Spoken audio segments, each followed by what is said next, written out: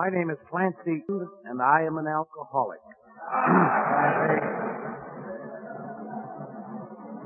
In addition now to our top-notch sound system, we have spared no expense or inconvenience to set up a gasoline motor that will run over in that corner. If you can still hear, raise your hand and we'll do something else.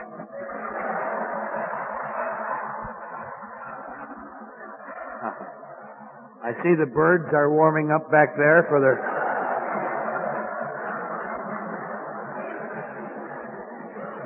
Most of us have that feeling, though. Go ahead, Birdie.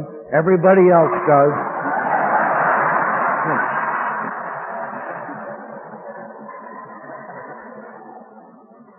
I personally would like to extend my thanks to the people I have known down here for many years, particularly people who I have been closer to because we've been thrown in conjunction more often. I want to thank Bob P. for coming to the airport and meeting us, and his charming wife, who's always been gracious over the years, and to Frank H., who just made some announcements, and his charming wife for being always so pleasant to us and to me. I want to extend a special thank you to my hosts, the Clarys, who have given me a room of my very own and don't come in to see what I'm doing to it. It looks like a mess, but I know where everything is. Under those shorts are my socks, and one of my shoes is in that drawer. Unless you could really know it, you'd look like kind of a mess, but it really isn't. But I want to thank all of you. It's always a pleasure to see many of you. And following along with the general theme of the conference, as part of my introduction, I'd like to tell my story from beginning to end. I was born in Eau Claire, Wisconsin.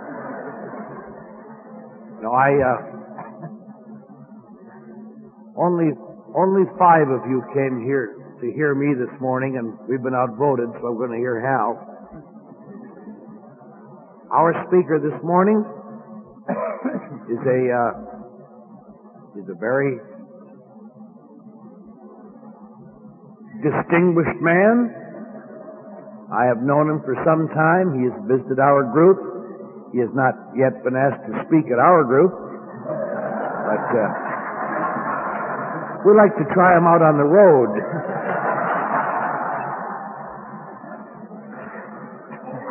He has a distinguished career for many years. Hal was a member of the Air Force, an officer in the Air Force. At one time, I know one of his fantasies that he doesn't know I know.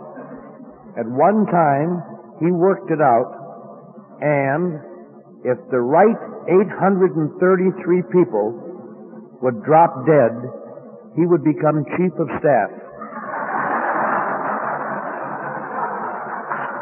Well, that isn't as much fun as the fantasies Roz has, but they're good.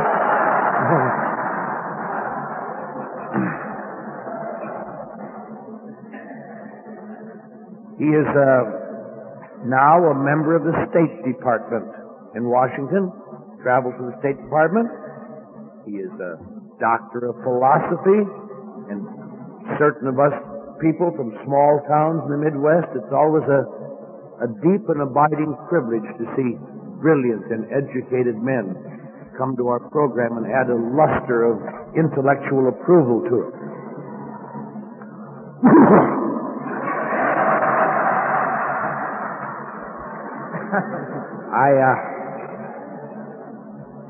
In introducing Hal this morning, seriously, I would like to say that I am, some of you know that once upon a time, through a series of bad breaks and misunderstandings, I was on the faculty at the University of Texas at El Paso. And one of the things that happened while I was there briefly, is at that time we had a geneticist who worked very much on the inner workings of bodies and how to crossbreed bodies, and one day in early 1956, just before I was sent to Big Spring,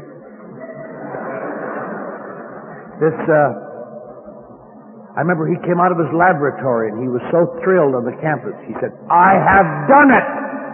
I have done it!" And we said, "What is it, doctor?" He said, "I have done something which science claims is impossible. I have crossbred two different species." And we rushed in, and on the table was an enormous thing, about 7 feet long, and it had orange stripes and black stripes, and was covered with feathers, and had enormous claws. And we said, of course, "What is it, doctor? What is it?" And there was lightning flashing, thundering outside, funny thing.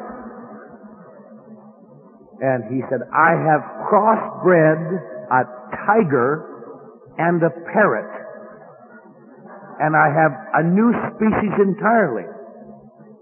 And of course I said to him, "Doctor, what do you call it?" He said, "I have not named it yet, but I'll tell you this. When he prepares to speak, I believe I'll listen." And I find myself much that same position this morning. I don't know what to call him, but when he begins to speak, I believe I'll be prepared to listen. Hal Ince. Thank you.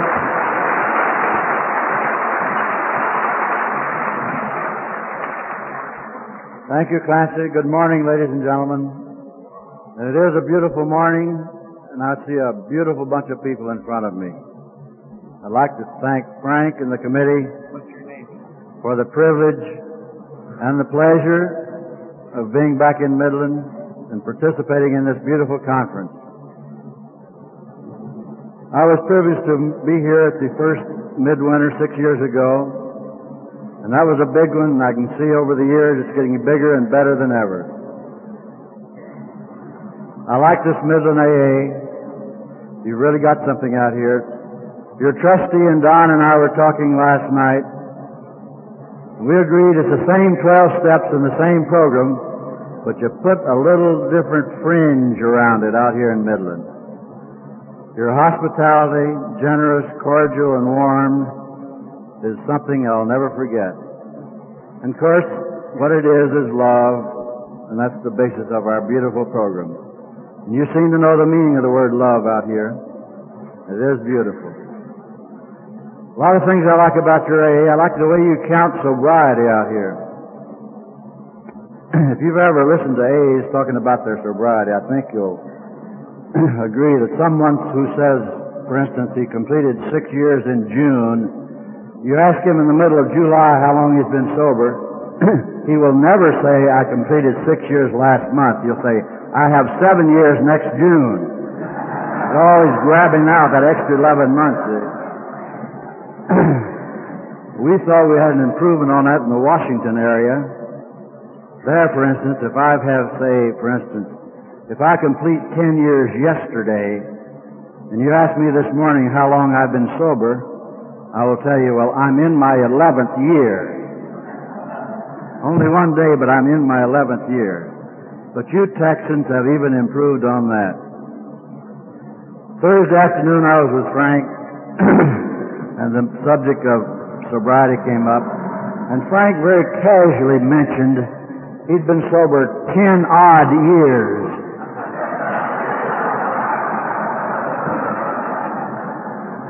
That impressed me, because 10 odd, I thought 10 plus a few odd years, that could be 13, 15, 17, might even be 19 years.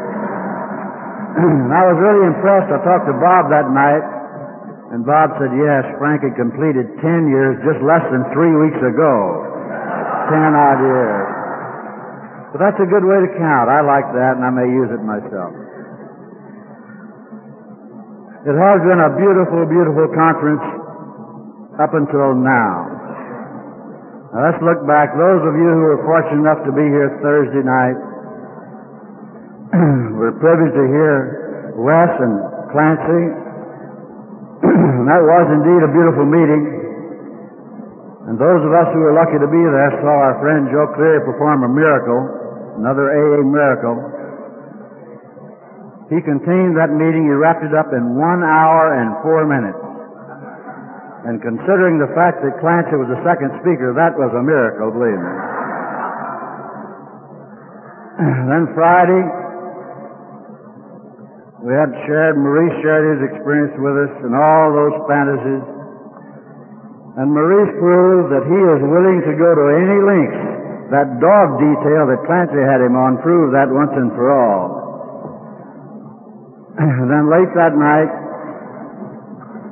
our friend Homer chaired that chairman's speak meeting, and there again was another fine evening. And Clancy, once and for all, it was late in the evening, he proved beyond any reasonable doubt his humility by speaking for 1 minute and 35 seconds. And that really set a record. However, I did hear some people, some wag after the meeting was over, said, "I've been hearing Clancy for 10 years, and that's the finest talk he ever made."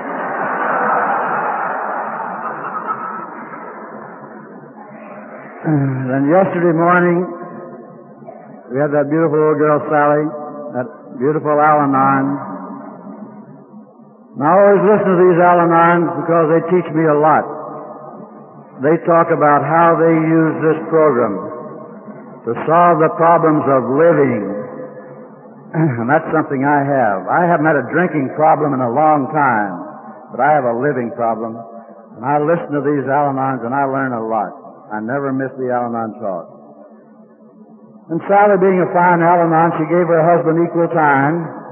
So we heard from Keith and how booze had interfered with a beautiful sports career. And Keith mentioned the fact that the slogan we have about KISS, keep it simple, stupid, had meant a lot to him. And this reminded me of the collateral to KISS that we have back east. I'm sure you've heard of it out here.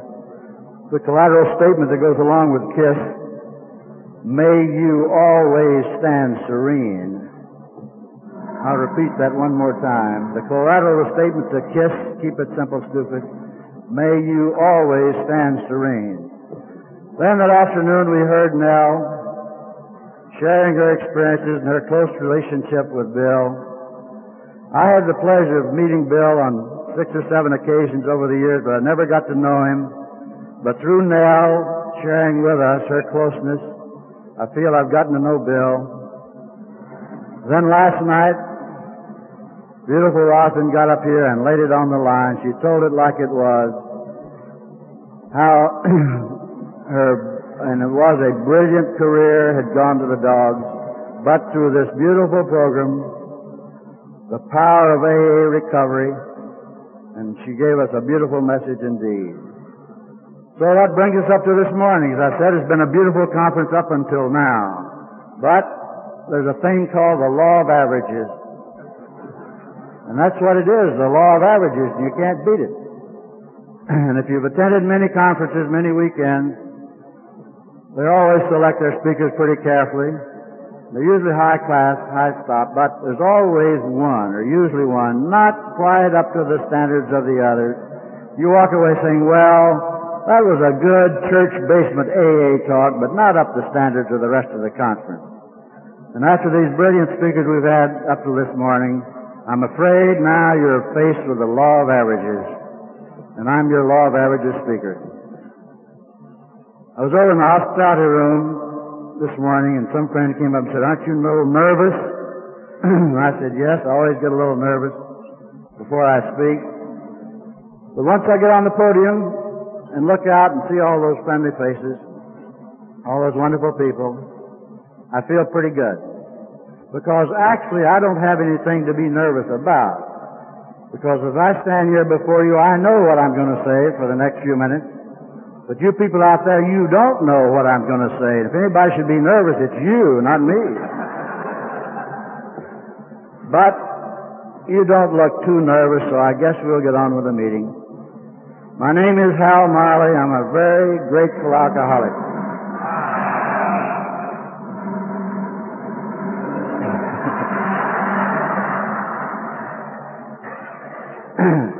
I said I'm a grateful alcoholic because I got a lot to be grateful for.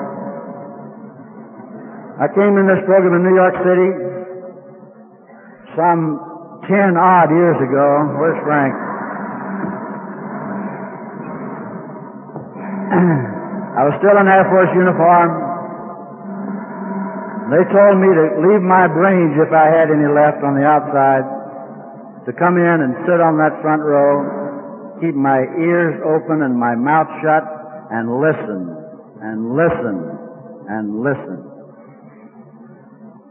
Thank God I did what they told me. I've done a lot of listening. I've done a lot of learning, because I stay teachable. I learn something at every AA meeting I go to. Either a new learning, an old learning reinforced, or what I call a negative learning. I learn what not to do if I want to stay sober. One of the first things they told me was to keep an attitude of gratitude. They told me to live an attitude of gratitude. That through Alcoholics Anonymous I was sober, I was restored to the human race, and I had a lot to be grateful for. And I realized this. And I've tried to live that, to live an attitude of gratitude, because I got a lot to be grateful for. They told me if I had a heart filled with gratitude, there wouldn't be any room in my heart or my life for anger, fear, guilt, remorse, self-pity, depressions, resentments, all those things that drive an alcoholic back in the bottle. And I've tried to remember this, because as I said, I've got a lot to be grateful for. And I remember from whence I came, and I don't want to go back there. Don't misunderstand me, I don't dwell on the past. I've gotten rid of all that remorse and guilt through steps 4, 5, 8, and 9. And one of the 14 promises tells me that I will not regret the past, nor wish to shut the door on it. So I take a look in that rear view mirror every so often, just to remind myself from whence I came. I don't want to forget. As I said, I got a lot to be grateful for, so I try to live this attitude of gratitude. And I started this morning, as I start every day of my life. As soon as I wake up, I get on my knees beside my bed and thank the God of my understanding for the what I call the three basics. No matter what kind of day it is, where, when, or what, I have three things. The minute I wake up, three things I'm grateful for. Number one, I'm alive. Number two, I'm sober. And number three, I'm a member of Alcoholics Anonymous. I figure with those three things going for me, I'm in pretty good shape. Not just to cope and put up with another day, but to live and thoroughly enjoy another 24 hours of the AA way of life. Because that's what it is for me, a way of life. AA is not something I joined, it's something I live. As I stand before you this morning, I never forget for 1 second that what little I am and what little I have is only by the grace of God and the fellowship of Alcoholics Anonymous. We're supposed to talk about booze while we're up here, so I'd like to talk about booze for a while. I became acquainted with this disease at a very early age because my father was a practicing alcoholic. And my earliest memories are of his fight against booze. He was a druggist who lived down in the mountains of North Carolina. And I can remember him coming home and telling Mother that found some new medicine. He thought this medicine would help him with his problem. And it would help him for a while, but not for long. And I can remember him disappearing, going away for weeks, sometimes a month. And Mother would tell us that Dad had worked too hard, his nerves were shot, and he'd gone away for a rest cure. I found out later he was down at the Keeley Institute down in Greensboro. And he would come back from these cures, and he was cured temporarily, but a question of time till he was back in the bottle. And his father, my grandfather, was a retired minister. And I can remember him coming into our home many, many evenings. And he and Mother and Dad would go in the bedroom and kneel in prayer, asking God to help my dad in his fight against booze. And this didn't work either. Thanks to the booze, the business went into bankruptcy, the creditors moved into receivership, and they took everything we had in terms of material things.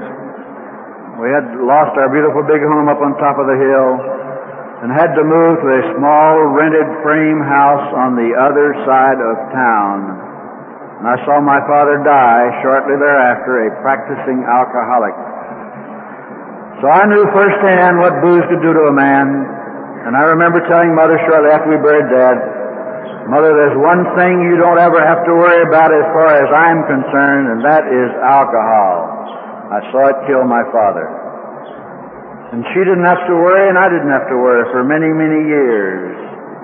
I was one of those I consider lucky alcoholics. I drank for many years. I had my first drink at Columbia University in 1933. First drink of alcohol. I worked my way through Columbia leading a dance orchestra. As you all know, booze and the dance band business goes hand in hand. I had my first drink at Columbia, freshman, 1933. Thanks to the orchestra, we went to Europe every summer. I had my first drink of champagne in Paris in the summer of 34. My first drink of vodka in Leningrad, Russia in 1935. And booze became the basic ingredient in gracious living, and I loved it. And I enjoyed it thoroughly. And those were wonderful days. Talking to Maurice the other night, we compared notes. And Maurice was hanging out in the same bar as I was. He was writing stories, I think, for the Post about Club 18, Jack White's there on 52nd Street, the Onyx and the famous door. And I didn't think I couldn't go to bed at night unless I'd been down to 52nd Street.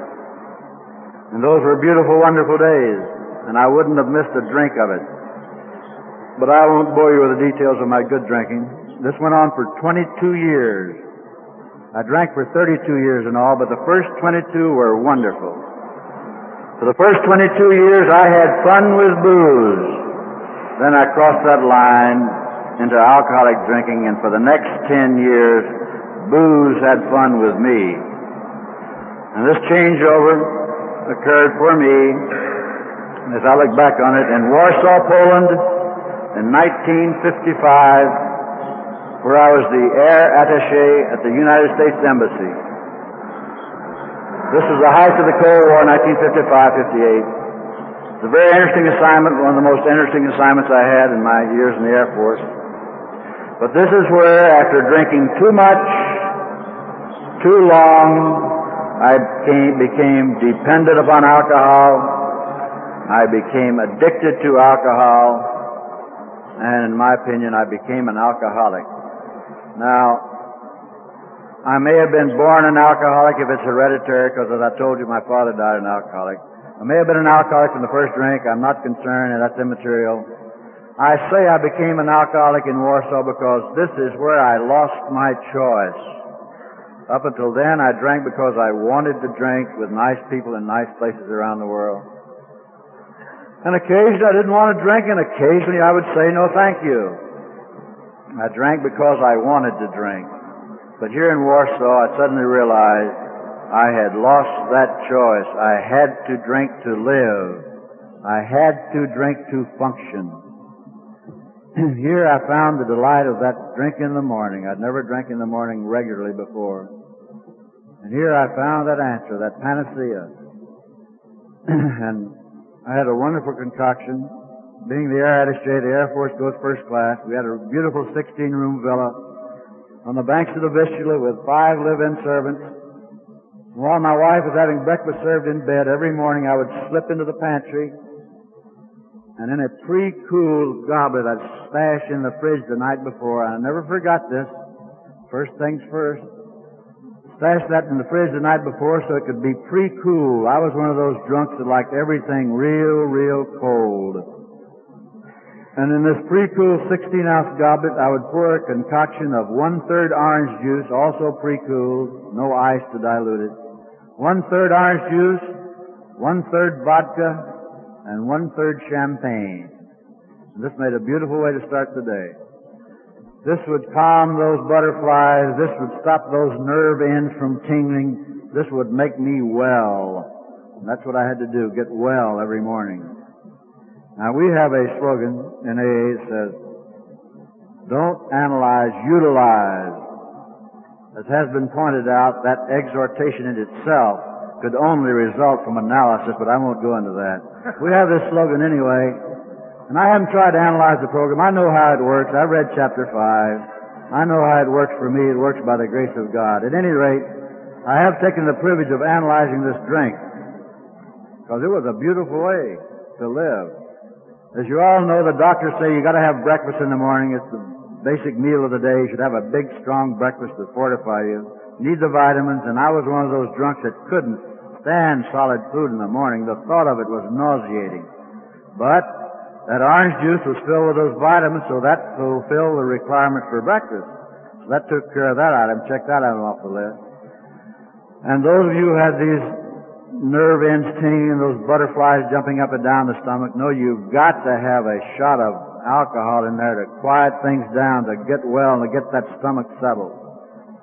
So that 150 proof Polish vodka fulfilled the requirements for that area. And that champagne fulfilled that snob requirement that most alcoholics have, at least this one had. So that was a beautiful way to start the day, get over to the office. Had to have a drink at 10:30 before I went in to see the ambassador at the morning staff meeting. And before I realized I was drinking around the clock, I conned the Air Force into sending me a 16 cubic foot Frigidaire for my office. I told them I needed a repository of constant temperature for my film supplies. You can imagine how much of that 16 cubic foot was taken up with film supplies, maybe 1 foot. You know what was in the rest of it. So I had perfect privacy, drinking in my office. No one, not even the ambassador, could come to my office unless he'd been cleared by the Marine Guards on the first floor. My mission was top secret, of course, intelligence.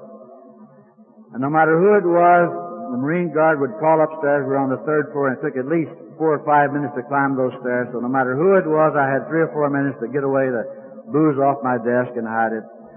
As a result, I drank around the clock in my office while I was filling out reports and doing all the paperwork. And before I realized it, drinking around the clock every waking hour. At the end of the first year, my daughter came home from school where she'd been in Switzerland. She said, "Dad, there's something has happened to you. You're not the same person left Washington a year ago. And what has happened is a trait not uncommon among practicing alcoholics. The Dr. Jekyll, Mr. Hyde personality change. Now, to the outside world, everything was going great. The ambassador was happy. The attaché corps was happy in Warsaw. The chief of staff intelligence was sending me an occasional letter. Congratulations on your outstanding intelligence reports. Everything looked great on the outside. But to my wife and daughter, the two people I love more than anything else in this world, I had become the most egotistical, selfish, willful so-and-so you could possibly imagine. My behavior toward them bordered on the sadistic. Verbal violence at its worst. No physical violence, but verbal violence at its worst. And those of you who've been through this, I think you'll agree.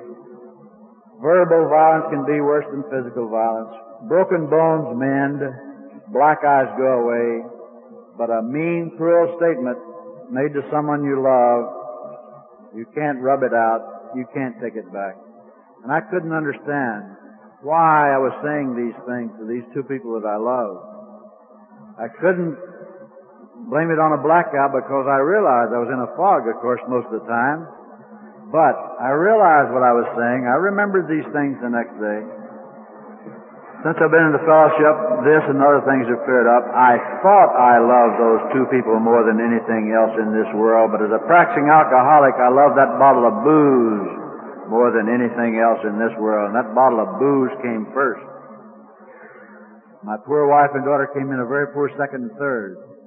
And what I was doing was devoting what few talents I had to keep this projection of the successful air attaché before the public, before the attaché corps, before the ambassador, before the Pentagon. And I didn't have time to waste any of my small talents on my wife and daughter because they knew I was a boozer. The rest of the world didn't know. My wife and daughter saw me drinking in the morning. They saw me drinking on the way back and forth to parties. We always my chauffeur had one rule, always keep a bottle of vodka, a bottle of scotch, and a bottle of bourbon in the glove compartment at all times. I drank on the way to parties, home from parties, continuously, and my wife and daughter knew it. They knew I was a boozer, and I knew they knew. So I didn't waste my time with them.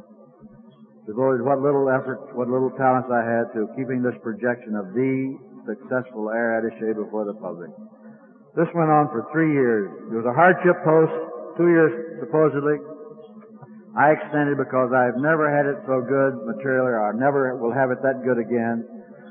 Running around the world on that green diplomatic passport, living on those black market zlotys there in Poland, buying everything we wanted, anything we wanted. This went on for 3 years. Back to the States in 58.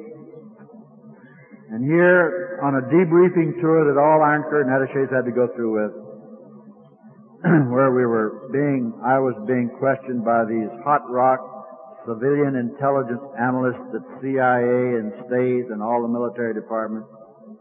And I had to be sharp because I was supposed to be an expert. I had spent 3 years in Poland, and I was supposed to be an expert on the Polish Air Force and the Soviet Air Force in Poland. At that time, there were 10 Soviet squadrons there with the latest airplanes. We could get information there that the attachés in Russia couldn't get. At any rate, I had to be sharp when I answered these questions, so naturally, for any alcoholic to be sharp, he's got to have some booze inside of him. So here I started drinking out of a bottle I carried around with me in an attaché case, labeled top secret for obvious reasons. And I would get up in the morning, have a couple shots of booze out of this bottle, off to the first briefing. After the briefing was over, excuse me, gentlemen, I have to go to the little boy's room. My attaché case contains classified material. I have to take it with me. Off to the John, sit down, a couple shots of booze, back for the next meeting, and so on throughout the day. I'd get back to the hotel or BOQ where I was staying that night and have to face the cold, hard facts that I had consumed 1 quart of booze out of that attaché case, plus the normal social drinks at lunch and dinner. And in this moment of lucidity, I did accept the fact this was a little beyond the realm of social drinking. What to do? Could I be becoming an alcoholic? Horrible thought. God forbid. Because I remembered that Jack Alexander article in March of 1941. I was a second lieutenant in the Horse Cavalry at Fort Devens, Massachusetts. We were a very snobbish outfit. We dressed for dinner every night, always cocktails at 5:30 before we went in for dinner. And I remember someone bringing that article in, and we're reading it over the bar during the cocktail hour. And I remembered talking about those poor drunks. And there I was, 17 years later, facing, could I be one of those? Horrible thought. And I did the only thing I knew to do to prove I wasn't an alcoholic. I stopped drinking. Because I knew that if I could stop drinking, it would prove to me, to my wife and daughter, that I was not an alcoholic.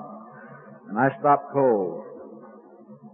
I'd been drinking over a quart of booze a day for years and years and years, and I stopped cold. Why I didn't have any withdrawals, I do not know. The psychiatrist once told me when I talked to him about it that I was so intent on proving that I wasn't an alcoholic, I was motivated, I had an incentive. I was so busy proving this that the withdrawals didn't bother me. Anyway, I stopped cold turkey for 8 months. My next assignment was San Francisco, beautiful Hamilton Air Force Base, and for 8 months, not a drop. Lost 20 pounds of fat I'd picked up in Europe, never felt better physically in my life. Went back to church. There'd been no open churches in Warsaw, hadn't been to church in 3 years. Went back to church paying lip service to a God I did not understand, and I was pretty sure He didn't understand me. But paying lip service, going through the motions, doing a good job at the office, the boss was saying nice things every once in a while. And I was physically dry. I had stopped drinking. But ladies and gentlemen, I was the most bored, sober person in the state of California. Friends would come through and take them on the grand tour, diplomats we'd met in Europe, into San Francisco and up to the top of the Mark, enjoying that beautiful vista of San Francisco Bay, and they were raising the happy glass, toasting that beautiful view. And there I was, stuck with a Coke cooler or ginger ale, trying to be charming. And I hated those people. I hated the people at the Officers Club on Saturday night, a big party, dancing, having fun, drinking. And there I was on the wagon. But I kept this up for 8 months. And I was physically sober, ladies and gentlemen. But it was sobriety without meaning, without purpose, without direction. Sobriety without AA, and it wasn't enough for me. Went back to controlled drinking. I won't bore you with the details of that. This was the year the California wineries came out with that beautiful concoction called Thunderbird. That was my introduction to social drinking, via Thunderbird. Needless to say, the Thunderbird lasted about, I think it was 6 weeks before I was back on the hard stuff, drinking more than I had been when I went on the wagon 8 months previous, proving to myself without realizing it the progressiveness of this disease. Sobered up again in 60 when the Air Force sent me back to Randolph to get checked out in jets. And all the old pilots, World War II, back to get checked out. Here again I had a reason to stay sober, 6 weeks down there for jet training. Got my jet ticket back to California. It didn't take me very long to rationalize that I could fly those jets, certainly with more confidence, and I thought more precision, with a few shots of booze under my belt. And it seemed to work. And before long, I was drinking around the clock again 7 days a week.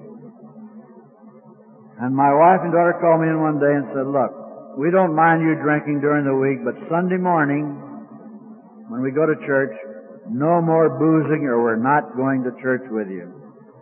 And what had happened, my boss, a 2-star general, was very active in the church. He was a Sunday school teacher, and he was there every Sunday morning at the 11 o'clock service, Protestant service. And you can believe all the smart senior officers who were Protestants were there at the church service with him, because we knew who made out our efficiency reports.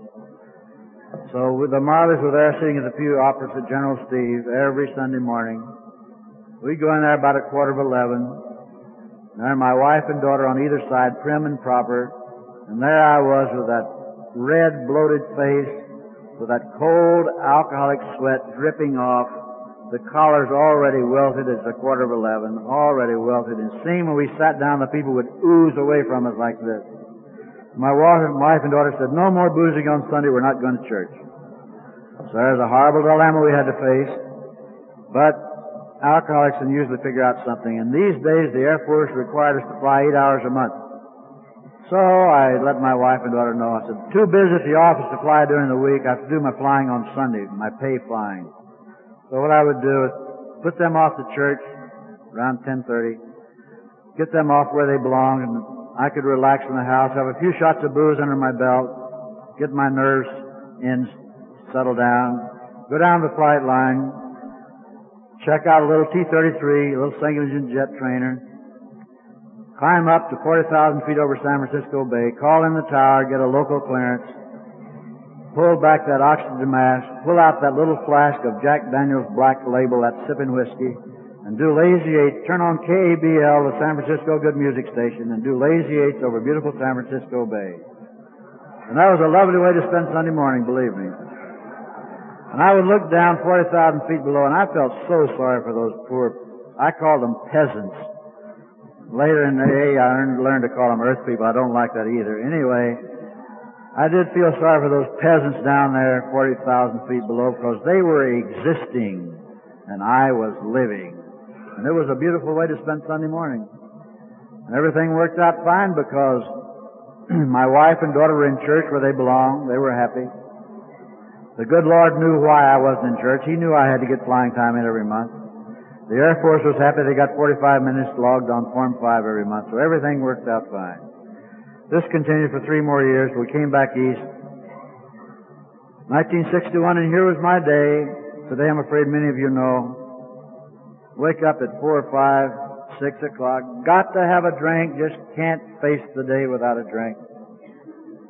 The champagne days were over. Down to orange juice and vodka. And that first drink wouldn't stay down. I think it was psychological with me. It didn't get past the Adam's apple. Just the taste of it. Dashed to the bathroom, up chuck. And I had developed a weak left nostril. And every morning when I'd up chuck, this left nostril would give away and have a horrendous nosebleed gushing out this side. And I can remember, and I don't want to forget it, sitting on the corner of that bed with that second drink in my hand. I'd stuff some tissue up this nostril and hold this like this to keep the blood from flowing. Trying to get that vodka and orange juice down like this.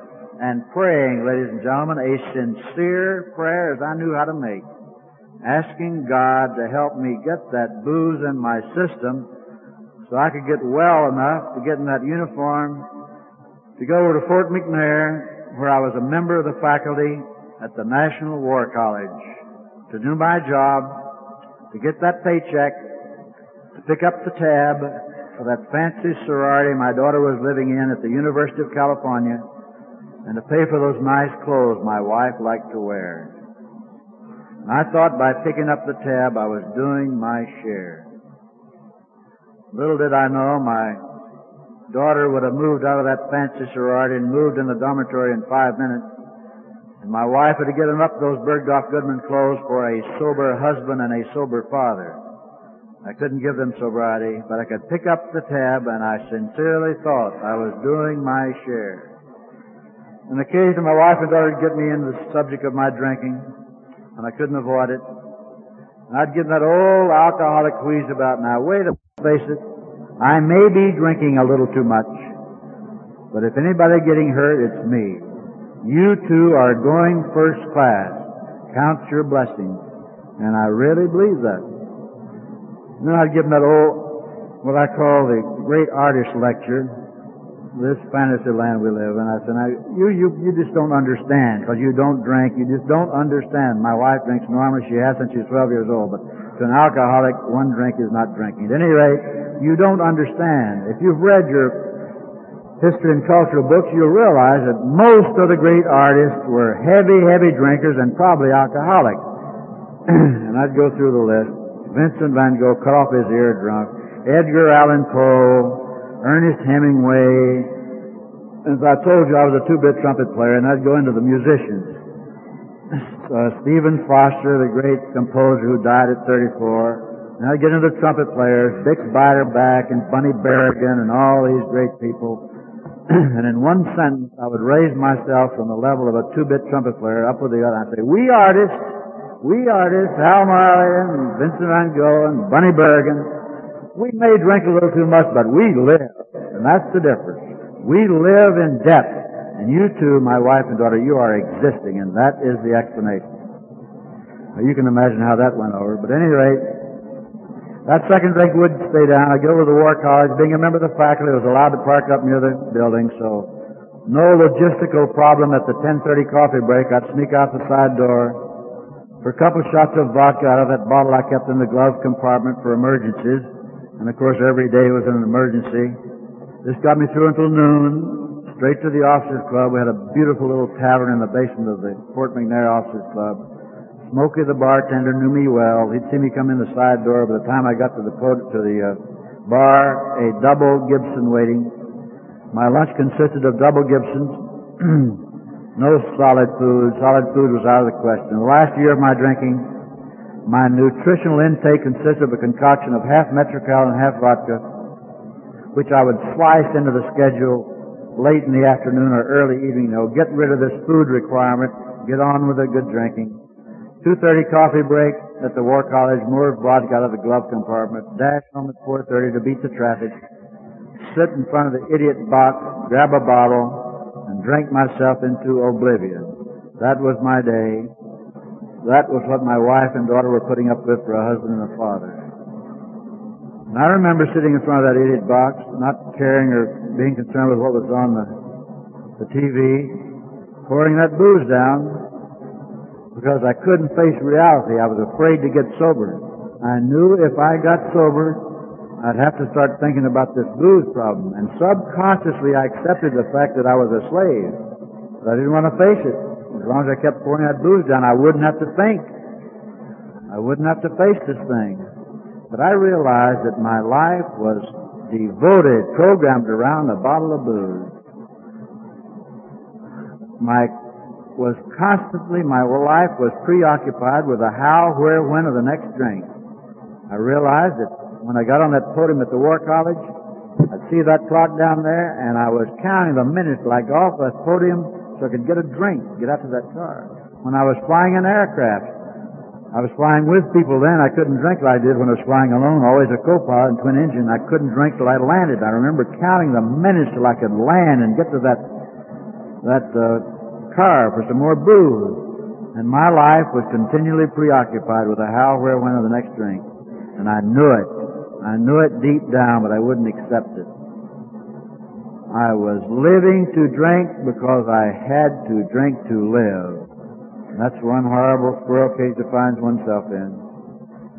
And my wife talked to me one day, said, I'm going to call AA. I said, go ahead and call him. And she called AA, and they said, we can help your husband if he wants to stop drinking. And she said, don't you want to stop, Hal? I know you can. You stopped 6 years ago in San Francisco all by yourself. You can stop if you want to. And I said, honey, I don't know whether I can or not. And even if I could, I don't think I want to. Because every friend I have drinks. Everywhere we go, there's booze. And there I was facing that horrible dilemma that every alcoholic faces if and when he faces that moment of truth. In the farthest stretches of my imagination, I couldn't picture a happy life without booze. On the other hand, I was drinking around the clock, drinking myself into oblivion every night. And that wasn't the answer either. What to do? I couldn't live with it. I couldn't live without it. A horrible dilemma. I tried to stop drinking on my own, but I couldn't. I was too far down the ladder. I couldn't do it. I tried real hard. My wife finally talked me into turning myself into military hospital. The general officer called me in just the day before we decided to go to the hospital. My boss, a very kind, understanding gentleman, he called me in and said, sit down, Hal. So will you look at yourself? And I looked at myself. This was 1964. He said, I remember when we first together in the Pentagon during the 50s, said, you were one of the best dressed Air Force officers of the Pentagon. Look at yourself now. And I looked at myself for the first time. And my shoes hadn't been shined in a couple of days. I had on a shirt that had been obviously worn for 2 days. My uniform wasn't cleanly pressed the way it used to be. And I used to be, in the old days, I was a clothes horse. I'd had my uniforms handmade, hand-stitched since I'd been a captain. I was proud of that uniform. I was really vain. Male vanity is worse in terms of that Air Force uniform. My shoes were shined, a clean shirt every day, suit pressed at least every third or fourth day, spotless. And here I was sitting there in his office that morning, and I suddenly realized for the first time that booze had replaced that male vanity and that uniform that I'd loved so much all those years. He said, Hal, something's happened to you over the years. I don't know what it is, but it's too much. He said, your conduct here, and said, you know what I'm talking about. And I knew he was talking about. He said, we protected you. You've gotten by with it, but you're going to get in trouble. You got 25 good years. I suggest that you put in for retirement and get your pension before you get in trouble. We have to take that pension away and court-martial you for drunk on duty, drunk flying.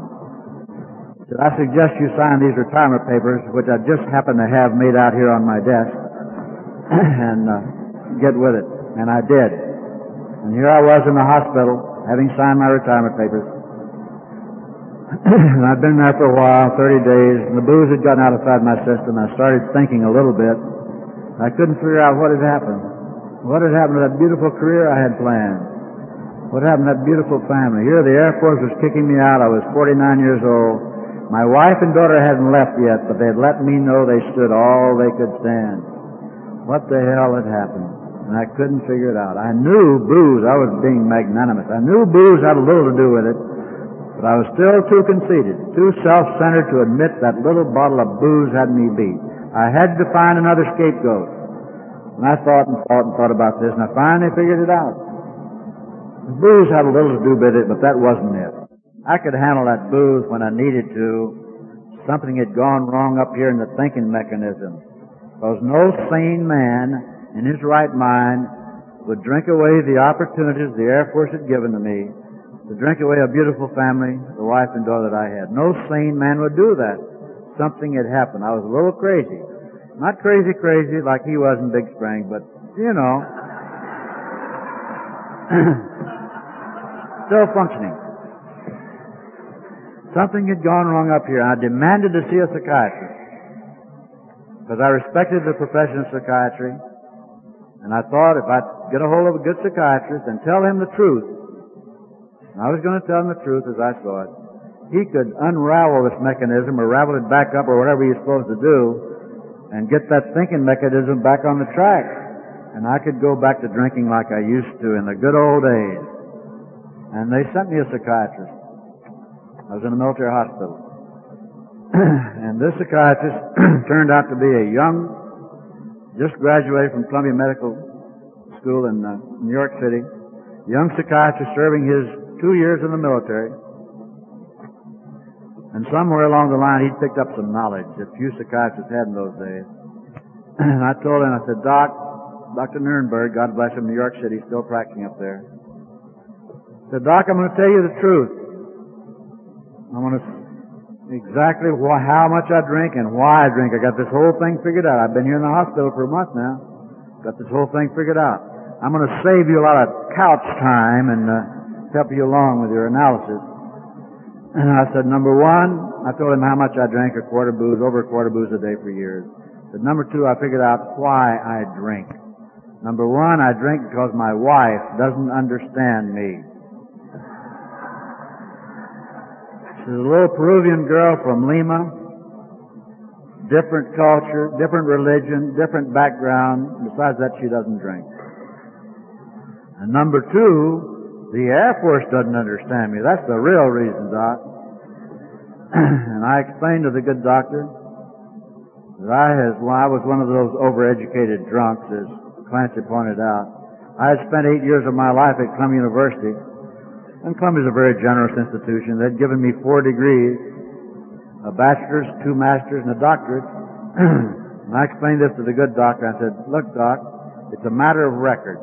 My educational background, my intellectual prowess, it's a matter of record. And in spite of that, the Air Force obviously doesn't understand me because they haven't promoted me in 15 years. And this was the truth. I had been a lieutenant colonel in the regular Air Force, a permanent grade of lieutenant colonel for 15 years.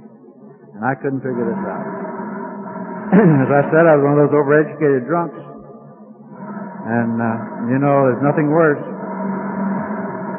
Too smart to be an alcoholic. As I look back on it, if I'd been 2% smarter, I don't think I'd have made the program. But thank God I wasn't. As Clancy mentioned, I was a senior lieutenant colonel.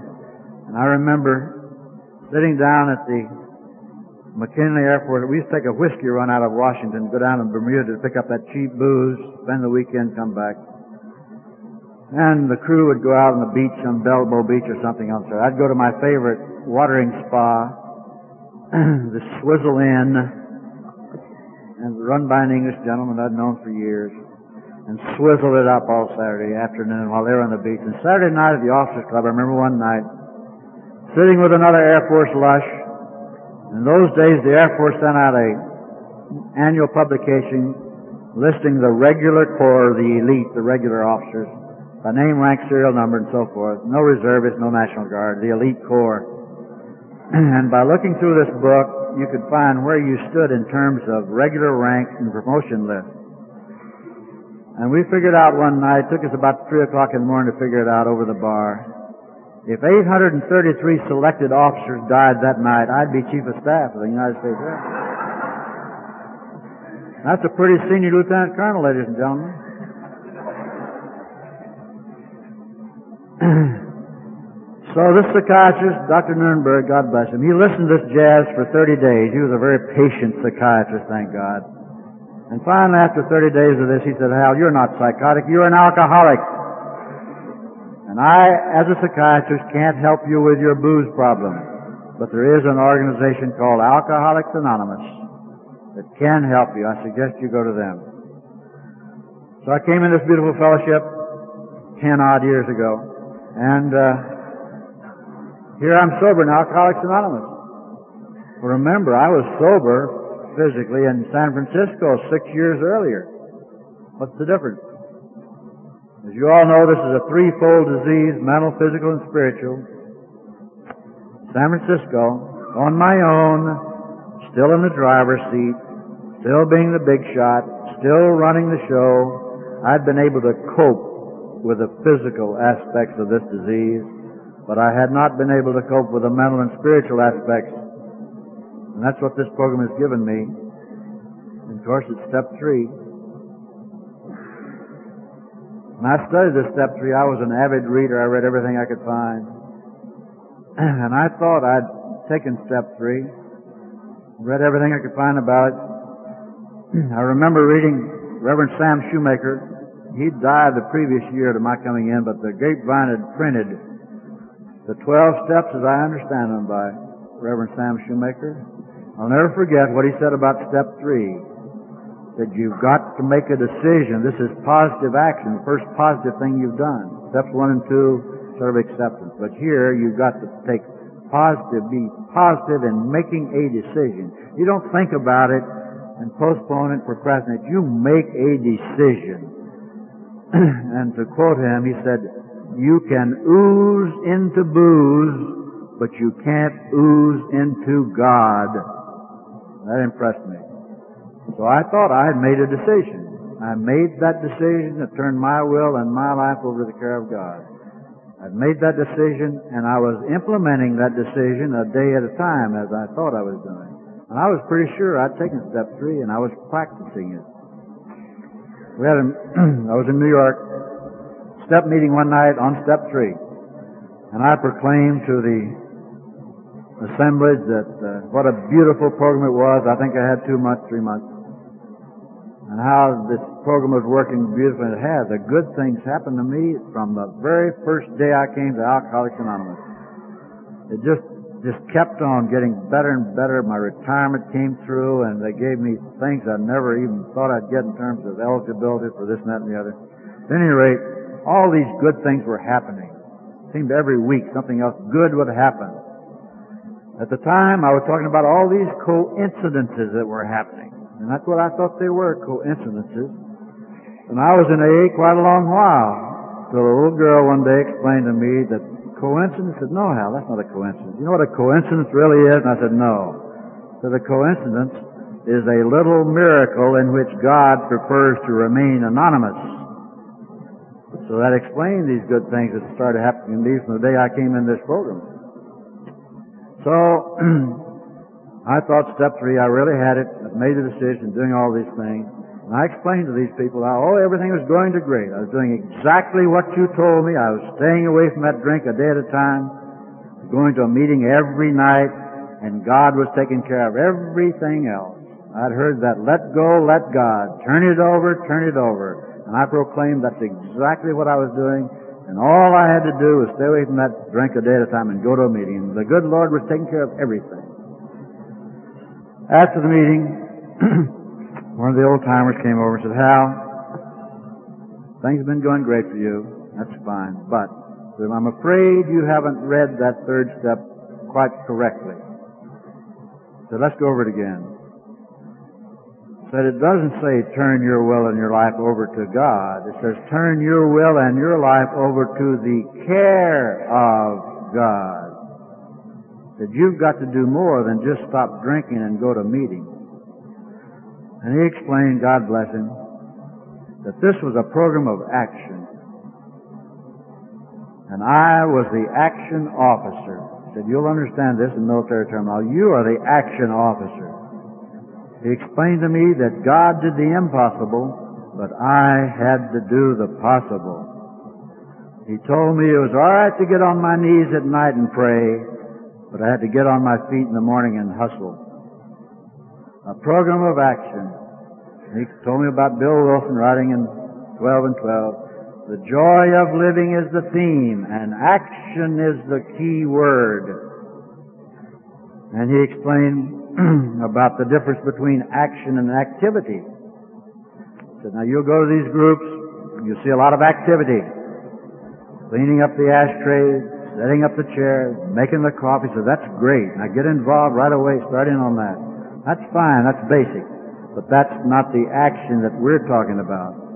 The action we're talking about is starting at step 1, going up through these steps, just the way they were written, 1 through 12, and working these things the best you can to get the 12th step, the graduation step, the commencement step.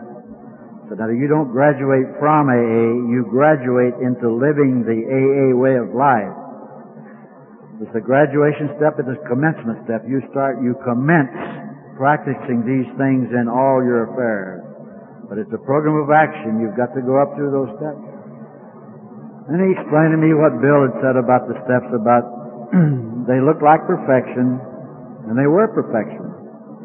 And not to be upset because I couldn't work them 100%. And he quoted what Bill says there in the 12 and 12 about, these are perfect ideals.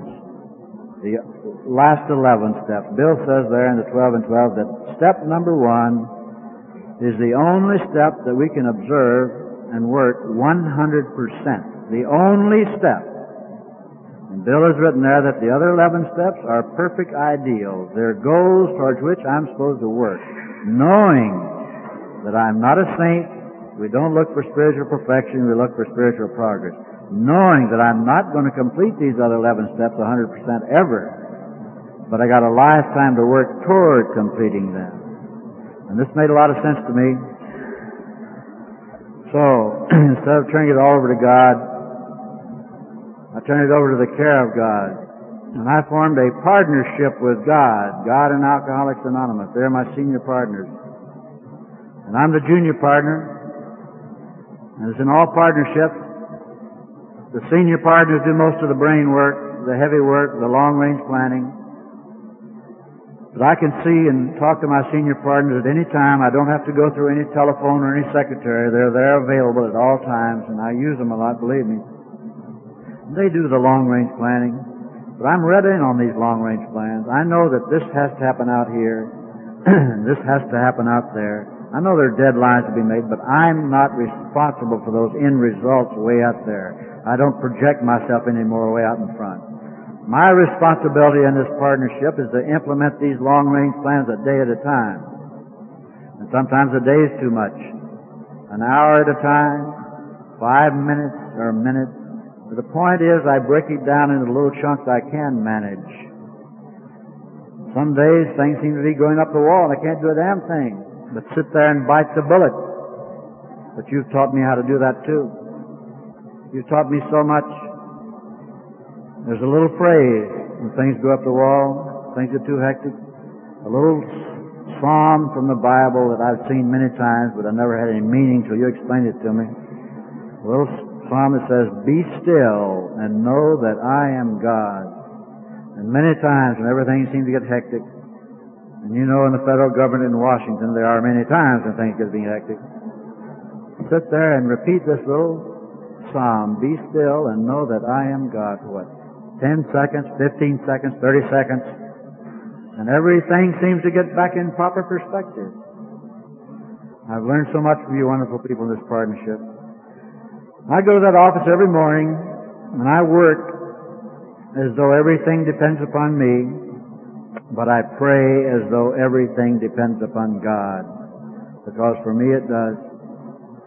And it's a beautiful partnership, ladies and gentlemen. And if any of you are having trouble managing your lives, may I suggest you look into this partnership concept. I understand there are a few partnerships open, and the price is right, believe me. In closing, I'd like to go back to way back to the mountains of North Carolina. I was 15 years old, and I was reading those Saturday Evening Post and the Police Gazette and Collier's and all those magazines. And it seemed to me there were big things going on up north. A lot of action. New York City and Chicago and all those big cities. And there down in the mountains of North Carolina, it seemed to me people were existing. We weren't living. And up north they were living. They were doing things. And I wanted some of this action. Maybe that was alcoholic thinking of the age 15. At any rate, I got a musical scholarship to Culver Military Academy, which is a rich man's school, and I didn't have a penny. As I told you, we were bankrupt, my father's gone. Didn't have a penny, but thanks to that little trumpet, I got a full musical scholarship to Culver, and I went to Culver Military Academy, looking for this thing called living. When does life begin? Because life hadn't begun down in those mountains of Carolina. And I was going to find this thing called life. When does life begin? I went to Culver, and I'll never forget the summer, I think, of 31. I went to summer school and winter school both. Naval school in the summer. At any rate, one beautiful summer night, some of you old enough to remember, Hal Kemp and his orchestra were playing at the Black Hawk Restaurant. And I got some little blonde cutie pie and went into there and went to an evening at Hal Kemp's at the Black Hawk Restaurant. And brother, I finally found this thing I'd been looking for 15 or 16 years. Life had begun. I'd found this thing called living, and I had started living, and life was perfect. And it was. It was the greatest evening I'd ever spent in my life up until that point. But unfortunately, they closed the Black Hawk at 3 o'clock in the morning, and the curtain comes down, and here it is, I'm back to reality. But I got a little taste of this thing called life. Went on to Columbia University. I told you I worked my way through with a dance band. Europe every summer. Living up in those capital cities of pre-World War II Europe. Budapest, Vienna, Paris. Beautiful, wonderful living. And booze was a basic ingredient in gracious living. Life was wonderful. And in my second or third year at Columbia, I've forgotten which, my English professor, a gentleman named Walter B. Pitkin, Maurice will remember this, I'm sure. He wrote a book called Life Begins at 40. And this was a Book of the Month Club selection. And I think they made a Broadway hit, a takeoff, Life Begins at 8:40. It was a very popular book, conversation piece. And I was one of his students, and I read it for two purposes. Number one, if you want an A in the class, you read your professor's book and give him a pat on the back, tell him what a great author he is. But number two, the real reason, this was Life Begins at 40. And I was, I think, 19 at the time. I thought if I could find out the secrets, I wouldn't have to wait till I was 40. I'd pick up an extra 22 years, see? No, zoom into this thing. Start living. Unfortunately, it didn't work out that way. As I said, I went to Europe every summer, searching for this thing called living, and I'd find it here and there. I'll never forget one night outside Vienna, up on the Kobenzl, beautiful outdoor restaurant overlooking Vienna. I was introduced to Bula, that beautiful champagne punch with floating something other gardenias. And again, I found this thing called living. The most beautiful 3 hours I ever spent in my life. But that got over, too. I found little spots here and there of this wonderful thing called living, but I could never get to that plateau I was looking for, where I knew I had it made, where I knew the answers. World War II came along, and for the next 25 years, thanks to the United States Air Force, all over the world, with the exception of Red China, searching for this thing called living. When does life begin? And again, I found a little here and there, but never that plateau, never that place where I knew I had the answers, where I knew I had it made. Still searching, still searching. I found it there in San Francisco, 45 minutes on Sunday morning, but that's all. Then I had to land back to reality. In 1963, the year before I came into the fellowship, Walter B. Pitkin, Jr., the son of this professor who happened to be a classmate of mine, he wrote a book, Life Begins at 50. I grabbed this, reading it up, madly searching, still searching. I was 49 at the time. I figured I could waste a year and jump in ahead. And again, searching for this thing called living. When does life begin? Nope, couldn't find the answers there. I came to this beautiful fellowship, and I attended my first Blackstone retreat, run by a gentleman named Tom Lovern, who doesn't mind me breaking his anonymity, who became my sponsor. And I heard Tom stand on that podium that Sunday morning at Blackstone, and I'll never forget it as long as I live. Said, ladies and gentlemen, life begins when you have peace of mind, peace with your fellow man, and peace with the God of your understanding. Life begins when you have peace of mind, peace with your fellow man, and peace with the God of your understanding. And I suddenly realized that there it was, what I'd been looking for 49 years all over this world. And there was Tom Lovern, an instrumentality of God in Alcoholics Anonymous, ever saw one, handing it to me. It was all wrapped up in a thing called AA. Everything I'd ever been searching for, and here it was. And ladies and gentlemen, I started living that Sunday morning, and I haven't stopped. And I was warned about this pink cloud, cloud 9, or whatever you're going to call it, because I was happy from the start. And I was warned, now watch out, watch out, watch out. But some old-timers called me aside, Robbie Robinson, God bless his soul. Robbie said, Hal, you don't ever have to get off this pink cloud if you don't want to. And ladies and gentlemen, that's the way it's been for me for over 10 years now. Now don't misunderstand me. This pink cloud I'm on is not one of those wispy little things that gets burned off by the morning sun. My cloud has a very hard core called the 12 Steps of Alcoholics Anonymous. We've gone through some pretty rough storms over these 10 years. I'm sure we've got some rough ones to face in the future. But by sticking on this cloud and sticking real close to you people, we haven't had any trouble. And ladies and gentlemen, I think as long as I stick close to you and stay away from that booze, I'm not going to have to get off this beautiful cloud I've been on for 10 years. So when I say I'm a grateful alcoholic, maybe you understand now what I mean. Deeply and eternally grateful to all you wonderful people in this blessed fellowship of Alcoholics Anonymous. Thank you very much for listening, and may God bless you.